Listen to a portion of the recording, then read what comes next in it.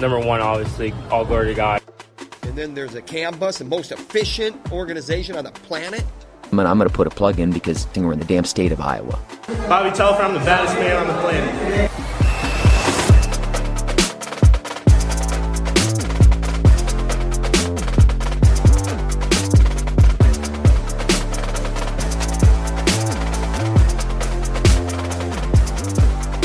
Welcome to In the Room, a wrestling podcast from the Des Moines Register. I'm Cody Goodwin, the Register's wrestling writer, and I'm glad you're here. Recording this on a Sunday, just a couple days removed from Iowa's 27-9 win over Northwestern at Carver Hawkeye Arena, the 300th dual meet at Carver Hawkeye Arena. And joining me today to discuss last Friday's duel, one of the men on the mic for ESPNU that night, the one, the only Rock Harrison. Rock, how are you doing, my man?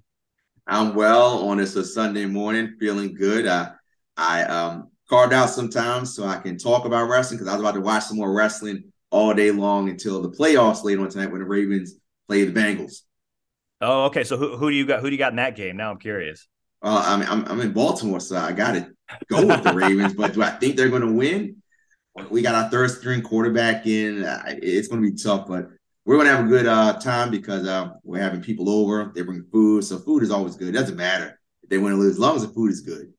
I like that. I'm originally from Kansas City, huge Chiefs fan. And I got to tell you, man, I know that the Chiefs have gotten them the last few years, but I hate playing Baltimore's defense because they're just so fundamentally sound and explosive, and those dudes hit. So, in addition to having to beat them, it's like, I hope everybody comes out healthy because they just always have dudes. We do. We just signed Roquan Smith for $100 million. He's pretty darn good since we got the trade for him. And the defense is going to keep us in the game today. And so hopefully when the listeners hear this, they'll be cheering that Baltimore won. But I'm not going to make any bets on that. Hey, as a Chiefs fan, I would not mind if the Bengals got bounced from the playoffs either. So we're Ravens fans today. Thank you. Like we mentioned, recording this on a Sunday, a couple days removed from Iowa's pretty comfortable 3-possession win over the 11th ranked Northwestern Wildcats. Hawkeyes now 10-0 overall, 3-0 against Big Ten competition. Rock, we'll dive into the dual meet here in just a moment. But I wanted to start with this. Friday was your first trip to Iowa City and to Carver Hawkeye Arena. What did you think of that experience, man? Well, everyone talks about it, and I was looking forward to it at my office.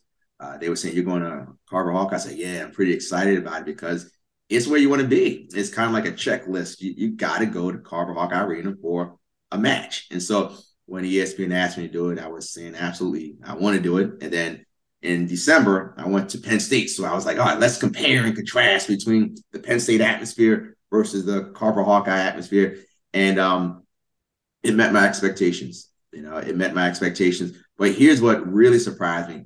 Everybody was really nice. They were very polite. They were very kind to me. They said, "Do you need anything?" They came over and spoke. And that's just, not the impression that I thought, because I thought they were going to be just mean and they don't like anybody, but they were really nice. And so I was very happy to be there. And the crowd, they were very smart. They understood the nuances, riding time, what was important at 1:57. When they got to 1 minute for the riding time, I could hear the clapping, and they just get it. So it's good to be in people that understand the sport, appreciate it, and love the sport. But I was mostly just surprised by how nice people were. 100%. And Sean Kenny, your broadcast partner on the ESPN platforms and ACC network for the duels that you guys call, Perry native, right? So he understands the rabid wrestling fandom, not just in Iowa City, but really all over the state. What did he do to maybe help prepare you? If he did anything at all, or was he just kind of, like, hey, show up, you'll see it for yourself? Here's the thing. This was his first dual meet that he's called at Iowa City. It was his first one. So he's been there, but he's never been there behind the mic, so to speak. So this was kind of different for him, but he said, it's going to be great. You're going to see it. It's going to be great. There's going to be a lot of people, and they will know that Iowa is going to compete hard. And I thought it was, again, what I expected. Before I got on the mic, I walked around, just to get a feel. I looked at the steps, and I remember seeing videos of the Brands brothers carrying each other up the steps. And I was like, man, I was getting tired just walking myself. So carrying somebody up those steps, I was really impressed. So it was really cool. And as I walked around, people were just, very polite. And I just like good people and I didn't have any bad experience there. So it was what I expected, and the crowd was it's just a good crowd. I enjoyed it. Absolutely. And it helps when the Hawkeyes wrestle well like they did on Friday, right? Took 7 to 10 matches from the Wildcats, handful of bonus point wins, which we'll get into, a couple of really big individual wins that we'll also touch on. So I guess when you think back to the duel, because I think both you and I have rewatched it since then, but obviously, watching it live, offers one perspective. Rewatching it again, you pick up on some of the smaller things that maybe you missed live. What'd you think of the duel? What'd you think of Iowa wrestling? What'd you think of just the way that they competed that night? Northwestern had some good moments as well, but Iowa obviously taking the duel pretty handily against a really good Northwestern squad, a squad that I think could be in the trophy hunt come March if they were able to get their pieces in the right order. Cody, I'm glad you mentioned that Northwestern is a good team. Iowa's just much better, and they did what they had to do. What I noticed across the board was Iowa wrestlers always want to put their hands on you. And it's not just to put the hands just to hold, it's to do something, pull on the trap, pull on the tricep, bang on the head a little bit, and it wears on you. One thing that I noticed was that 174, when Nelson Brands did it the whole time, and he got 2 more takedowns in the last 30 seconds, or maybe 3, just because it wore on Inkman-Doc. That's one of the things that I noticed with every match. They were coming in, hands kind of low, but they wanted to touch to do something, not just to touch, but to touch to pull. That was consistent, and that just comes from coaching, and not just coaching, it's people buying in. So across the board, that's what I saw. From the wrestling point, I think you all did pretty well on top. It was certain things that I saw that the rides were generally solid, weren't really loose or lazy. It was very consistent, and I noticed pressure forward. Patrick Kennedy, pressure forward, head behind the head on a sit back, kept it tight, pressure forward. It wears on someone. When you're on top, you want to keep the hands down and press forward so the shoulders get tired, the traps get tired, everything is tired. And then you have to float from one side to the other, move here, move there. That's something consistent that I saw across the board. Tight matches are going to be settled by riding time, mat wrestling. And across the board, that's what I saw from Iowa. And that's probably what I was most impressed with as a team. Absolutely. Yeah. And you touched on the, constantly getting their hands on guys. That wears on them when they get to the third period. And I'm glad you mentioned Nelson Brands, couple of takedowns pulled away, 1-8-2. Abe Assad, 2 takedowns in the third period. Ultimately scored a major decision there, right? Big bonus points for Iowa. Tony Cassiope able to capitalize on a shot in the third period. Lots of examples there. And then you had other examples, and maybe this is maybe a good entry point. 149, for example, really big matchup, right? Max Muir and Yaya Thomas. Yaya scored really slick, quick takedown in that third period to beat Max 3-2. First time I think he's ever beaten Max in his college career. What'd you think of that match? Because Max is one of those guys that wants to wrestle in a phone booth, right? Constant heavy hands. He uses that to set up his shots. He got in on a couple shots, but Yaya did just enough to defend. I thought Yaya did really well handling the hand fight, if that makes sense, in that match. What was your thoughts on that match in total? I thought it was the match being close did not surprise me. How it played out surprised me a little bit because of Yaya Thomas, not because of Max Muir. He does what he does. I was getting a little cautious because he would lead with his right arm and club with the right side. So I was like, okay, he's got to watch it. He usually keeps his hands low, but he was reaching with the same hand that he was leading with. So I said, okay, that's that. But what I saw about Yaya was very, very loose, very relaxed, kind of freestyle European style, kind of just loose, stood up a little more because usually he's more compact in there in the phone booth, so to speak. Very loose. And I said, man, this is different. So he told me in an interview that we had that this was his first time at Carver. And I said, are you going to be nervous? Or is this going to get you? He's like, I've been in big matches before. And I said, okay, we'll see. He proved that he was very relaxed. And then I talked to him afterwards and walking out of it, we were leaving. And I said, yeah, congratulations. I said, look, that relaxed kind of stand-up style, was that something you planned or something that just kind of happened? He said, no, I planned to wrestle like that. That was the game plan, to be very loose there and then pick my moments. And he did a very good job. Yeah. And he, I don't want to say that stand-up style. I mean, you kind of hit on it with the European stuff because he was hitting some various almost Greco-like hand fight techniques, like he would Max would come in with the heavy club like he always does, and Yahya didn't really let that phase him. He would pull off to a 2-on-1. He would just try to disrupt by snapping and clearing ties. There were a couple times where Max would come with the heavy hands and like Yahya would post to get into his shots, right? And that's ultimately how he was able to score his takedown in the third period, right? Max posted, Yahya shot, Max defended, then reshot, right? And was able to finish quick. And then there just wasn't enough time for Max to charge back into that match. That was maybe I just don't watch enough Yahya Thomas, or at least I haven't this year, but that I was very intrigued by that. The whole stand up a little bit more, almost like he was daring Max to shoot, but he also had his left leg league and he was reaching with his right, so I don't know if that threw Max off, just the calculus of the wrestling match in the middle of it. I was really impressed by it. I thought it was a good match really from both guys. Yahya just capitalized on his shot. Yep, it was a 3-2 match that wasn't a snore fest. Now you and I are both wrestling junkies, so we like to watch little things. Maybe to the public it wasn't as good as, say, the heavyweight, which was another 3-2 match.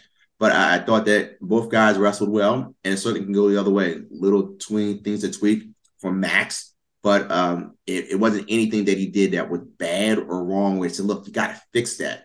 Unlike at 157 with Trevor Tremblay, he's got to fix reaching and getting, shucked, overhand, and those are things that he can work on. But not much Max Murin can really, say, hey, this is where I really messed up. I should have. Hey, it was a good shot. He finished. All right, next match. Yeah, and Max got in on a couple of shots as well, and Yahya did just enough to dig an underhook or stuff the head or defend well enough, to obviously hold off Max, right? And that was, excellent. That was one of the marquee matches of the night. Went Northwestern's way. One of the other ones, heavyweight. Wanted to circle back to 157 in a moment, but I really wanted to touch on heavyweight because when I was listening back to the broadcast, because that's how I usually rewatch these things, I don't have special coaches film from their managers. Obviously, I get to listen to you and Sean, and you made the comment, hey, welcome to the new age of heavyweight, just because, another 3-2 match that was that was the furthest thing from a snorefest, right? And on top of that, when people think heavyweight, more often than not, they probably think of like push and pull Greco-Roman type wrestlers, right? The Tony Nelsons kind of, just maybe not super exciting wrestling. That was maybe one of the most exciting matchups of the night, right? Lucas Davison, Tony Cassiope. Cass comes away with a 3-2 win because big lift, heavy single that he picked up in the air to finish in the third period. Davison was in on so many shots in the earlier portions, almost had 2 there at the gun. Tony did just enough to defend. And it's funny, you made that comment on the broadcast, welcome to a new age of heavyweight. I had made the same comment on Twitter earlier watching it, that just like, I hope people can appreciate how athletic these heavyweights are, because wrestling's not used to having this brand of athlete wrestling heavyweight. Like I'm maybe I'm wrong, but I'm convinced a decade ago, if these guys are around, they're probably playing football because of how big and athletic and how quickly they move. Now, they're wrestling. So shout out to guys like Kyle Snyder and Gable Steveson for making it cool for big guys to wrestle, right? But just another tremendous match, I thought. And, it was the second to last match of the night. So Iowa pretty much had the duel well in hand by then. But just, number 3, number 4 in the country. Like that was, the crowd really got into that one. And you and Sean did as well on the broadcast. I thought that was a great match too. Completely agree. It just makes it exciting when athletes that are larger show that they are athletic. And Tony Cassiope is athletic. Obviously, he slimmed down from a couple of years ago, and he's moved well. Lucas Davison moving up from 197. He's moving up as well. Davison was in, and Tony did a good job of whizzer wrist and trying to get the heel down to the mat. And the next time that Lucas was going to get in, I said, look, he can't stay at the back of the knee because Tony is too strong. He's got to pull it out to the side. Conversely, when Tony got the shot in, he pulled it right up high and then finished high. And you just don't see that from heavyweights, finishing high in the armpit or above the shoulder. And then it was just great timing on the trip. Because of the timing, it looked like a lot higher than it really was. I thought that was just good wrestling. And also with Lucas Davison, he was crotch throwing it, rolling across his body. And then the fact that Tony Cassiope was trying to get out of the neutral danger, being body aware, that's all from freestyle. Freestyle, as you well know, is about position. Folk style is about control. And when you have the blend of those two, it helps just knowing your position. And Lucas Davison, when we went to commercial break, my broadcast partner, Sean Kenny, said, 3 more seconds. And I think Lucas Davison would have the takedown. That's just good wrestling. Yes, it doesn't matter who wins. Well, in my view, it doesn't matter. Just give me good television. That was good television right there. Right at the last moment, Tony was holding him for dear life. And then I saw when Lucas Davison got up, he kind of pushed him off when he stood up. Just those little things like, I got you. That's good stuff. But give me a heavyweight like this. I mean, Greg Kirkley, hey, he's going to do the same thing. Mason Perry's going to hit a dump all day long. Hey, the top 4 guys want to shoot like this. Give me the semifinals. Yeah, I won't have to try to make it exciting. It'll be exciting. Absolutely. And it's funny you mentioned the whole freestyle thing because, Lucas Davison had a couple of those like crotch lift roll throughs in the first period when he was trying to, when Tony got in on an early shot. And, those guys have a freestyle history. Like that's, I think it was the 2021 U23 World Team Trials. They met in the finals. And it went to a third match because it's best 2 out of 3 to make those USA Wrestling World Teams, right? And so, Tony ended up winning the third and decisive match and then went on to win a U23 world title, right? So like those guys have that history, that made it a lot more intriguing to me because, Lucas Davison has beaten Tony before, right? And Tony's world class and Davison's very much right there. And that's the first time that I actually paid attention to Lucas Davison. I was like, wow, this guy's coming up. I said, how do you get to the finals? I mean, this is going to be a blowout. And then I was like, okay, let me pay attention. And then we see that he's not a fluke by any stretch of the imagination. Shame on me. I just didn't know that he was that good. I thought he was all right. But when I saw that he was in the finals of the U23s, I said, okay, I got to pay attention. Yeah, well, and, you look at the state of heavyweight, there are a lot of guys that are going from 97 and bulking into, somewhere around that 230, 240, maybe even 250 range. And at the D1 level, like it is insanely hard to bump up a weight. Like it's not like high school where you can just bump your 35 pounder to 140 and he'll go out and score a pin for you if the guy's not any good. Like 1, everybody's really good at D1 wrestling. 2, it's not as like I had a coach tell me once that you almost have to relearn how to wrestle when you bump and change weights. And so on top of changing weights, right? Lucas Davison going from 97 to heavy, now you're having to readjust to just a different type of athlete. And so, I think that the same with you, the U23 World Team Trials that year in 2021 was really kind of the first time I got to see Lucas Davison in that heavyweight mold.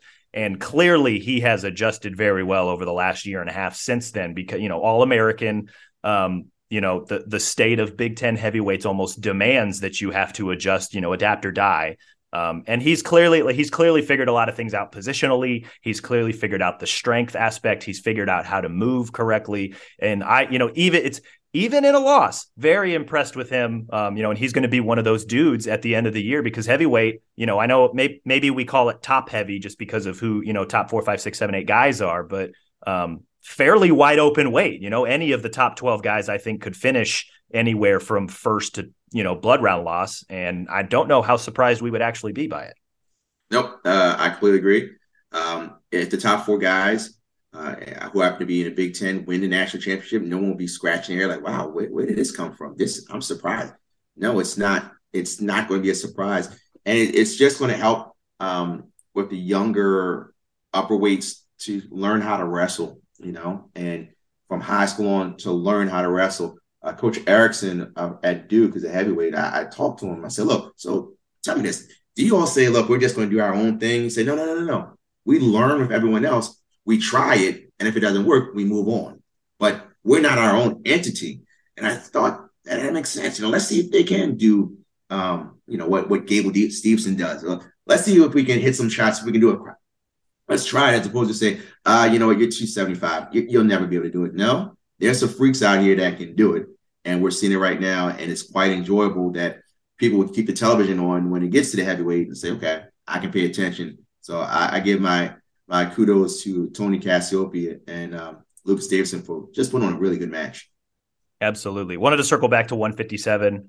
That was a very intriguing matchup for a lot of different reasons, right? Trevor Chumley has been very, very good for Northwestern and has really, I think before this season, even Coach Storniolo has been, hey, like this guy's been really key in the success of guys like Yaya Thomas during his All-American run, guys like Ryan Deacon, NCAA champ last year for Northwestern. Now he's getting his chance to shine this year at 157. Very, very good so far. Will continue to be very, very good, throughout the remainder of the season. But he ran into a very dangerous Kobe Siebrecht. And I think, Rock, you got the full Kobe Siebrecht experience on Friday night. He is a kid that is incredibly confident in his attacks. He's not afraid to just pull the trigger and let it fly.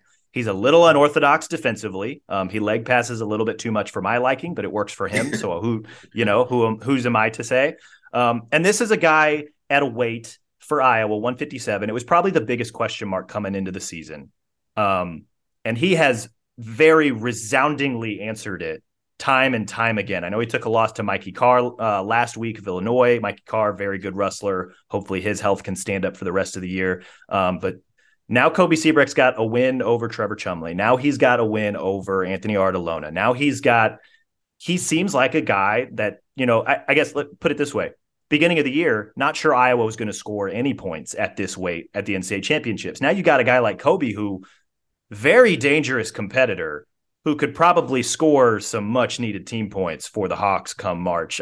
Remains to be seen. It's only January 15th, but what'd you think of watching Kobe Siebrecht on Friday night?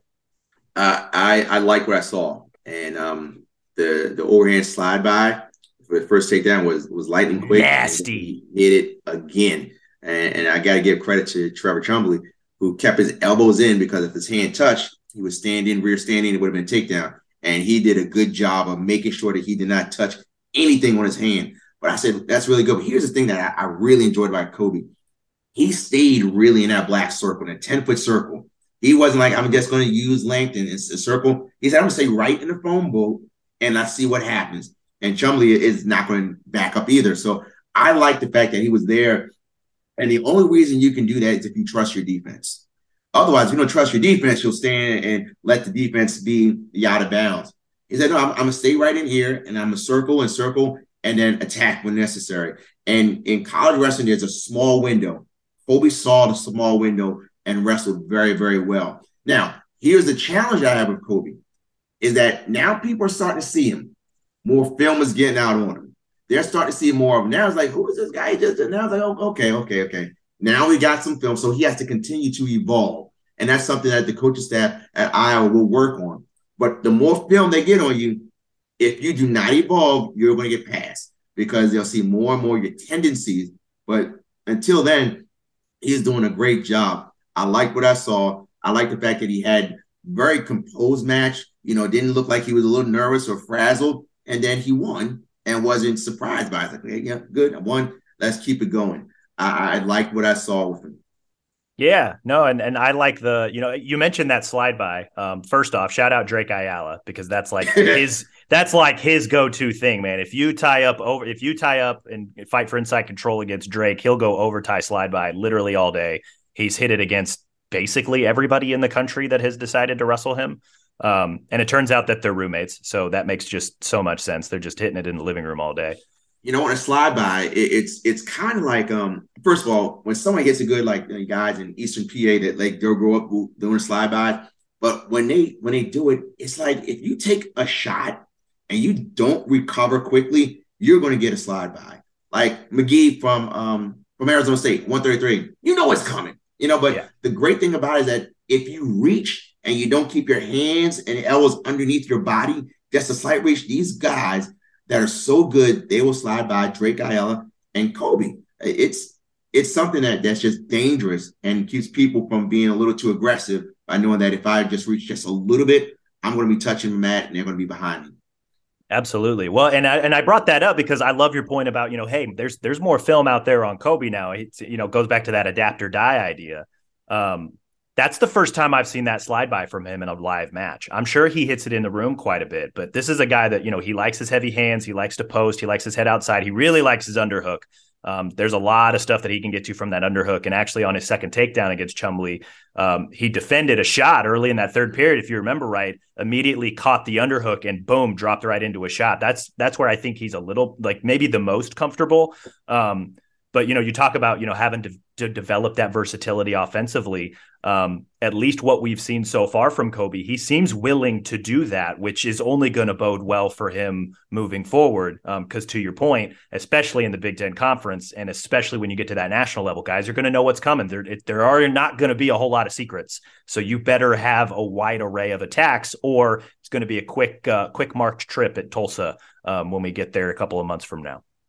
Or to that point is that he may have it, but he just, giving us little doses as opposed to giving it all out there. So people say, okay, he does a Kobe whole lot of Sebrecht's stuff. playing the long game, man. Yeah, he's just saying, I'll show you a little bit here, and then next time I'll show a little more. Like you said, you never saw the slide by, and he hit it twice. Like, okay, that's something else. And then the next match, he may do something even funkier or crazier. And when I talked to Coach Brands about coaching Sebrecht, he said that, yeah, look, I got to let it go, let it happen. And he says there's still things we need to work on, and he's not going to be just a gunslinger, in other words, then, but I'm still going to be able to coach him. And there's been some guys that had different styles from Iowa. Mark Perry, not your traditional Iowa wrestler, but hey, he was very much a winner there. So it doesn't mean that because you wrestle a certain style, you can't be in a different program. 100%. Yeah. Wanted to touch on a couple other matches. I know you were very, very excited to watch Real Woods. I remember before the Duel Friday, you and I met up just to chat about a bunch of different things. And the one thing I remember telling you about Real Woods was that this dude just has a different level of speed that I'm just maybe not used to seeing in the Big Ten Conference, and especially at Iowa. And we saw that right out of the gate, right? That quick club shot, scored a takedown 10 seconds in, ultimately goes on to win 17-2 over Frankie Tal-Shahar, who's a great wrestler, right? Like top 10. Like that guy's going to be in the mix to be on the podium at that weight this year. And Real put on his best Spencer Lee impression, 3 tilts in the first period. What'd you think of watching Real Woods? That conversation when he hit the first shot, I wasn't ready for it. And I was like, wow, club, low single, all right, 10 seconds. Okay. And then when I saw him put the tight waist in and kind of lace the ankle, pull to the side, I was like, okay, are we going to see kind of the match that he had with Casey Swiderski where it's just going to hold on? And he must have read my mind. I was like, no, Rock, watch this. And then he did, especially armbar tilt. And a little thing that he did with the armbar tilt, he could not get it. So he used his knee to pinch it in. And then he started to roll it over. And I said, man, he's really picking up. And it wasn't just the armbar tilt, but then he clubbed it and then a little roll through tilt as well. It was just an array of points. And so now you got to say, hey, he's very good on his feet. Obviously, we do that. But now he's not just going to hold you down and just tight waist and squeeze. You got to work your way up. But if you work your way up too fast, you'll be looking at the Iowa Hawkeye in the ceiling. Absolutely. Yeah. And his tilts, they were all similar, but they were all a little different, right? I mean, you mentioned the bar arm tilt using his knee. That was really cool to like see live on air and then also hear you say it at the same time on TV because like you're one of the best in the business. So that was really cool. And then he also did, armbar tilt, cross wrist tilt. And then on the edge, when he pulled Tal-Shahar back in bounds near the end of the first period, it was the similar cross wrist tilt, but he rolled through and was able to score 4 more back points to go up 14-0. We've seen that from Real in small doses. Haven't seen it a ton just because he's been in and out of the lineup. But when Iowa went down to Chattanooga, he did almost the exact same thing. Rolled up a quick 16-0 technical fall in the first period. And I tell you what, man, you know this. And I know a lot of diehard wrestling fans know this. If you can turn grown-ass men on top in college wrestling, that is a MF game changer. Like that is like, and so Real Woods has that. I think he's always had that, but I think, those of us who in Iowa here in the Big Ten are starting to see it a lot more just because he wrestles for the Hawks now. And that's man, like, like if you can do that, like you wonder why we all consider him a national title contender, right? It's all respect due. But when I went out to Stanford and talked to them and they said Real left and we love Real and we want him to come back and work out with us, and he has. But the guys on the team were like, man, he's going to win the Nationals. It's like, look, he is just a dog. That was the word. He's a dog. He's going to win it. And that's why I love being at the site. You get to see everything. The way Real Woods walked out there, it was Conor McGregor-ish. I mean, he didn't have the arms flowing, but he came out there like, yep, right? I was like, okay. And when you see the eyes, you're like, okay. And Frankie looked like he was bouncing around, but you could see like he was a little nervous about what's going on. Frankie Tal-Shahar is good. He was a real legit top 50 recruit. He is good. Real Woods is just better right now. That doesn't mean Frankie can't get there, but Real Woods is proving a point. So I'm wondering, when we talk about quick guys, we talk about Andrew at Northern Colorado and then Real at Iowa. Those two guys are stupid fast. I mean, if they ever wrestle in the national finals, it's just going to be who's quicker, who's going to win it track more. meet on a wrestling mat, man. Like, that's going to be nuts. So, that's the fun thing. What if those guys are just legit fast? But then to your point, the separation is going to be the mat. Separation will be the mat. One thing I was concerned, and as an analyst, I got to tell the truth, was the fact that it was up 14-0. And then for the last two periods, it just slowed down tremendously. And when I looked, he did the right club, dropped down. Wasn't like a shot, but just kind of cupped the ankle. He wasn't as quick. Now, granted, we get tired, and that happens, and that might have been a point. And I was a little surprised that he maybe was trying to, end the match spectacular, but we went for that duck under, and then Frankie just, crunched on and said, okay, is that being a little fatigued, if y'all want to pop, but back, granted, it's his first real match. It's a real quality opponent, and so maybe he has to work on it. But I was a little concerned about the fact that he went from just being out the gate, and then for the next few periods, it's like, I'm just kind of coast. And maybe that's something that he had planned. He said, look, let me just, get my lungs underneath me, or that's something that they need to work on. Nevertheless, Tech fought against the top 10 opponent. Who am I to say? No, I think you make a good point, because we mentioned this before we hit record when we were talking about this. Somebody said online on Twitter, during the match that, I think I was the one who said the initial comment that, hey, like Real Woods putting on his best Spencer Lee impression, right? With a quick takedown, those tilts, big lead. And then somebody fired back and was just like, yeah. And he, continued to look like Spencer in the second and third period too, because sometimes Spencer, his gas tank isn't all the way there sometimes in the second and third period, at least early on right now. Like I'm pretty sure he's getting his lungs back and he's going to be good. But to your point, like when you're up 14-0, like, if I'm your coach, go close that thing out, right? Like go get one more. And maybe he was trying that with the duck under that Tal Shahar caught him on and took him, ultimately took him down. But a couple escapes, riding time point. At that point, I think in the third period, Real probably understood that, hey, I've got this in the bag. Let's not do anything crazy. But, maybe he was trying to put on for the crowd with that big duck under and trying to go something big and, up 14-0. If you go feet to back, you could get the rare 20-0 technical fall. So who knows? But I like that observation. That's something that we're obviously going to have to keep track of moving forward. I think last thing that I wanted to ask you about, Rock, the word that I have used to describe Spencer Lee is that he is an alien. You say he's different. He pinned the number 3 kid in the country on Friday to close the duel out. Do you have any more words to describe what you saw, or what was your initial impression of watching Spencer? I obviously watched him for years when he was winning Super 32s, his matches against Soriano. So I've seen him. And here's the thing that I don't understand, and it goes contrary to what I said probably 20 minutes ago. You got to keep evolving. He does the same dump. He does the same fireman's. He does the same bar arm tilt. He does the same thing, but you can't stop it. And it boggles me, because it's like, look, he's doing the same stuff he was doing back at the Ironman tournament. It's the same bar. What is he doing? I don't get it. That's why he's just different, because it just trumps everything that we think you should be doing. He does it. And to the fact that he did against the number 3 guy in the country, he made it look like I was out there wrestling Spencer Lee. It was embarrassing to see how good he is from the competition. He's almost to the point like next topic. And I know that Patrick Glory is very confident. And what I've seen about Spencer Lee, he's Spencer Lee, but guys that have given him the hardest time are guys that can dart in and out, space, dart in and out. When you look at Sebastian Rivera, darting in and out. And then Piccinini, he was darting in and out. And then a guy that beat him from Oregon State. Guys that kind of just go in and out and just dart in, gives a little problem, because Spencer kind of plods and straight at you. And once he's straight at you, you're in trouble.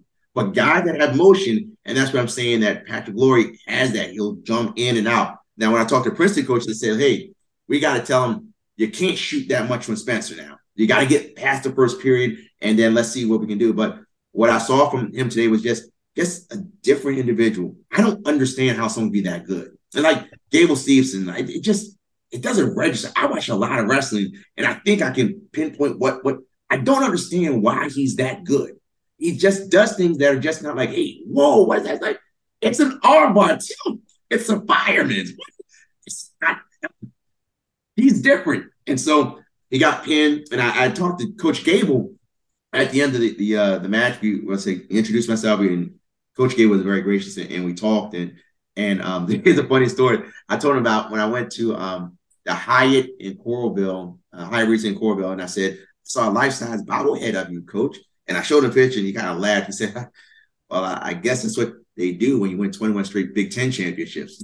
Like, I guess so, Coach. So he said that, but he was, I mean, that's true. That's what you do. But the point is, I said, so, Coach, what makes Spencer Lee so different? Really tell me how good he is. And I want to know all the guys he wrestled. And Coach was just being a coach. He said, well, yeah, he's got to kind of work a little harder, get past the first period. He's got to, we got to see more out of him. I was like, what? More out of him? He's like, yeah, we got to see when he's in there, because the match against Iowa State, I was like, he brought that up. So Coach Gable was still coaching him. He said he's got some good moves. Good moves, Coach. He's killing everybody.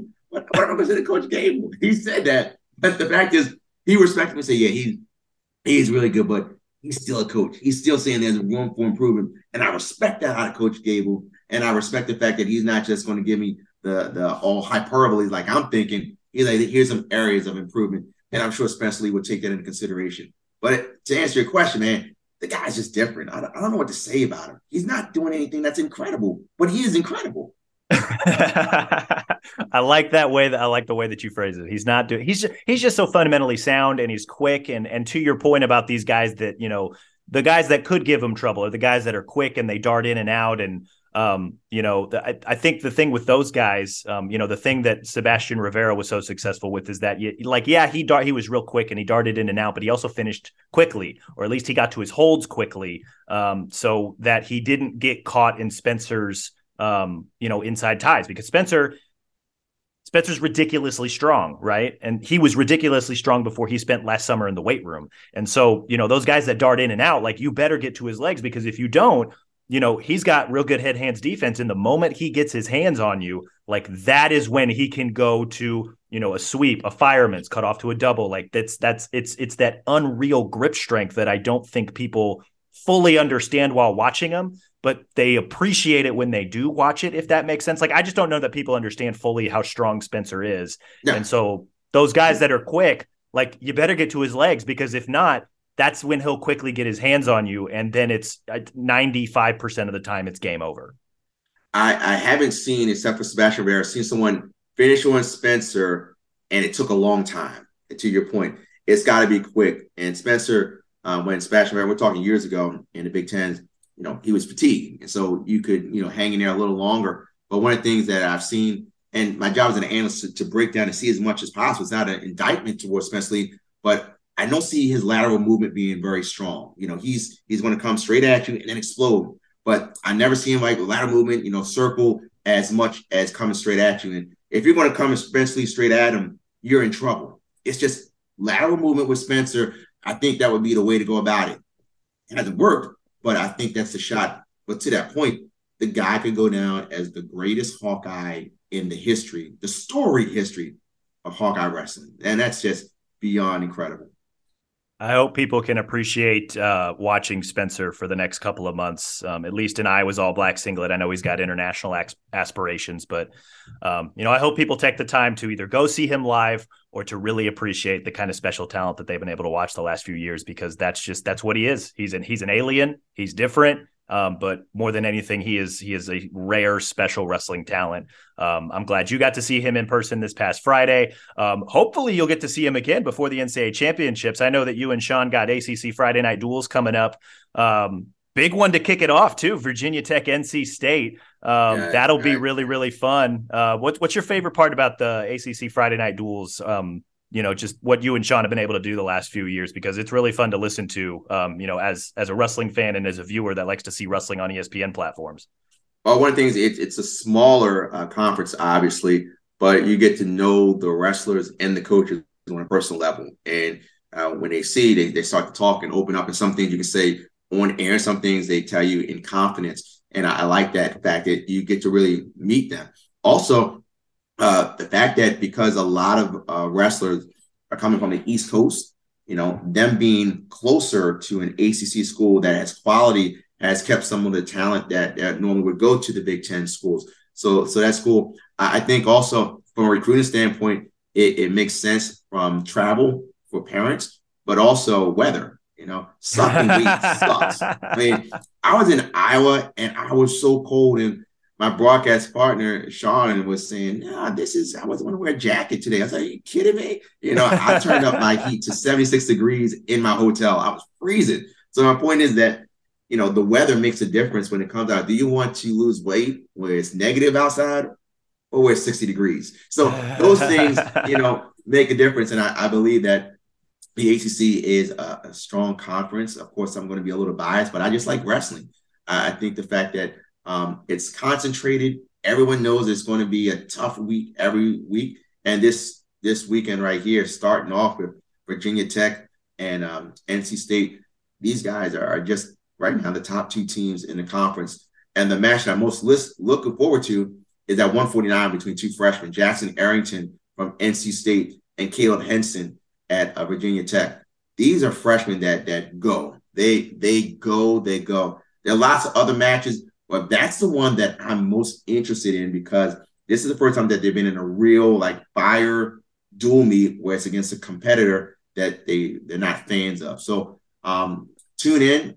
Sean and I will be there calling like it is. I'll be on site, and I want as good as entertainment that I got this past Friday with Northwestern and Iowa. So Friday Night Duels every Friday, 7:00 Eastern time.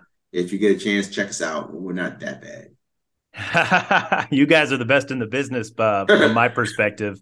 But I really do, out here in Big Ten and Big 12 country, I do hope people start to pay closer attention to the ACC. I think most of the wrestling diehards do, but, really want to turn, some of those casual fans who maybe just want to find something to watch, hey, check out this ACC duel, man. You got NC State, you got Virginia Tech. All those other ACC programs have dudes. There's a lot of good wrestling in that conference. It might be smaller than the Big 10 or Big 12, but the talent there is, you could argue that the ACC, just because of the smaller number of schools, just as deep as, maybe a Big 12 or some weights in the Big 10. So here's the thing that you made me think of something on air, and there's three types of people that I need to convey to. There's the hardcore like you and the people that are listening right there. They're the hardcore. They will watch wrestling 3 a.m. from Bucharest, because they love wrestling.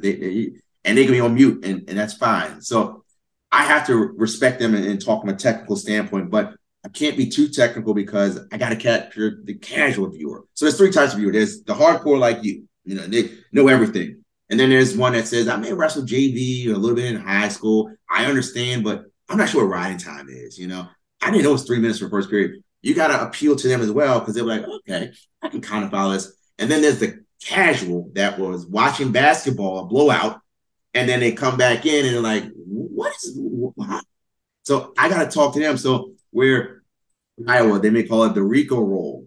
You can't call it Rico roll. I'll say he's rolling them over his shoulders. So for you hardcore fans, give me some slack. I'm trying to move the needle so people say, oh, okay, I kind of like this. So we get ratings, and then we can get real matches on ESPN, the mothership.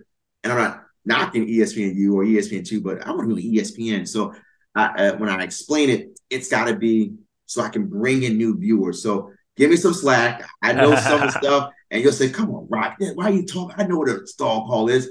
Everyone doesn't know that, those things. So I'm trying to go to sport, keep it entertaining as well. But I do appreciate the hardcore, the people that are listening. Thank you so much. And if you're never not around to watch it, leave your TV on. We need ratings. So leave your TV on if you go out and watch something else. Leave this on. We need ratings. I want to go to ESPN so we can have a nice dual meet, Iowa, Penn State on a February night. That'd be a dream. That'd be awesome. That would be fantastic. Last question I got for you, Rock, before we sign off here. How close do you think we are to regularly having college wrestling on the main ESPN mothership channel? I've been asked this question. I've thought about this. What do we need to do? Obviously, ads make the difference. Money is it. But we need to prove that we can get a good match. And I'm going to put it on the wrestlers and the coaches. If we get a chance to be on national television, we got to score. We can't be, it's 3-2 match. Oh, that's a great, tough match. People want to score. The NFL said, okay, we're going to make it a lot easier to score. So if you even breathe on a quarterback, it's a penalty because we want the quarterbacks to throw the pass. So we really need something like that. We need a moment where people are like, wow, okay, that's it. UFC, when they had their moment with what's his name? Forrest Griffin and Bonner. Yeah, Stephen Bonner. Years ago, when nobody was like, what's going on? They had that moment on television, and it kind of started. We need a moment. So that means that we need guys, and I hope wrestlers are listening, to score or do something. I'm saying don't just be reckless, but again, don't be boring. We want to score. So my vision is that within 5 years, I would love to have a match.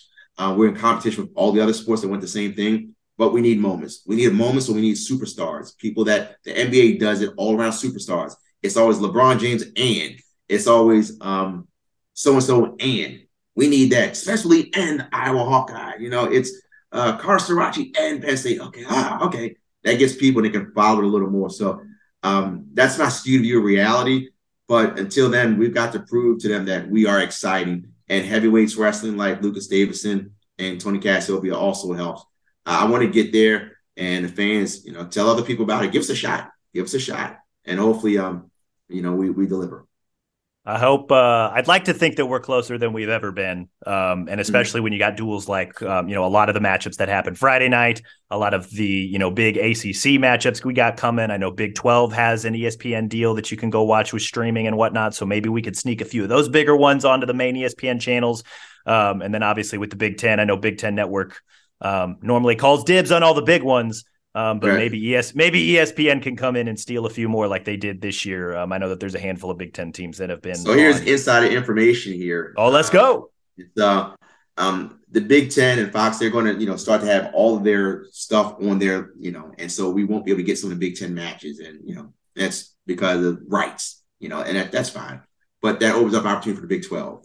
So hopefully we can get some Big 12 action on television. But I'll say the same thing in the Big 12. Score. So we may have Friday night duels, ACC on Friday, and then on Sunday on ESPN, we may have the Big 12. So that's where it is right now, and we got to make sure. Also want to give kudos to Nick Rude. He's the producer for ESPN. He believes in wrestling. He legit believes in wrestling. He's like, look, I have a template. I have a plan for us to really get out there. Softball did it 10 years ago. He said, we're going to use something similar, but a little different. He believes in wrestling.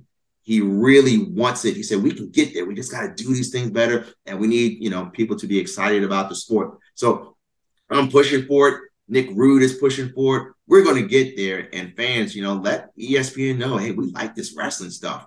It doesn't have to be me on the mic. Just as long as somebody's out there, talking about it. And as long as the wrestlers keep scoring, we're going to get there. You guys heard the man. Be sure to tune in. Be sure to watch. Be sure to do whatever you can to just raise more awareness, right? Because wrestling I feel like it's as popular as it's ever been, and it's still, I feel like the arrow is still pointing up.